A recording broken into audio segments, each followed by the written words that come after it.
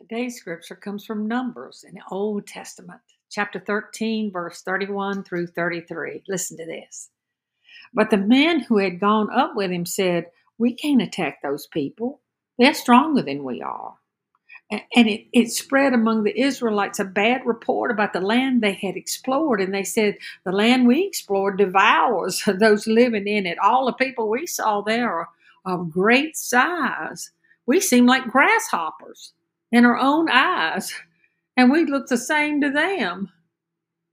On God's command, Moses had sent these men to explore this promised land, this land of Canaan. He sent one leader from each tribe, and God told them that the land was rich and fertile, and he also told them that this land would be theirs. He would give it to them.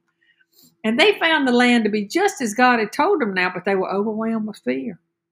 Oh, it was fertile, all right, but the size of the people who lived there scared them.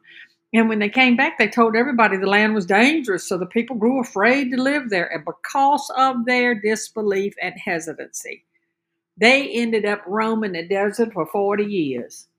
But now Joshua and Caleb, they were among those who went to that land. They had a different story. Here's what they told the people. "The land we passed through and explored is exceedingly good. And if the Lord is pleased with us, he will lead us into that land, a land flowing with milk and honey, and will give it to us. Only do not rebel against the Lord, and do not be afraid of the people of the land, because we will swallow them up. Their protection is gone because the Lord is with us.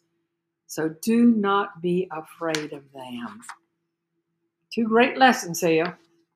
You'll find them in chapters 13 and 14 of Numbers. The first lesson is that we should never fear going anywhere God sends us. Throughout the Bible, we're reminded to not be afraid. God is almighty and all-knowing, and we should always trust his direction. Now, the second lesson is sometimes the majority is wrong. Do not be led astray from what God's telling you. In this culture today, you're going to find a situation where the majority is trying to lead you against God's divine word, and you will find yourself in the minority. So consider yourself blessed, because your reward in heaven's going to be great. These last days are going to be a challenge, but not to you. You stand steady on the word and direction of your Lord. You stand firm if you have to stand alone. Do not compromise, even if you are singled out and abandoned. Stand firm with the Lord. And from Matthew chapter 24, verse 10 through 13, "At that time many will turn away from the faith and will betray and hate each other. And many false prophets will appear and deceive many people.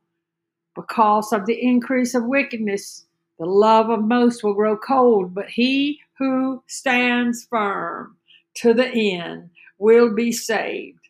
May that be you, and may that be me. Let's stand firm together. Let's stand firm with the Lord.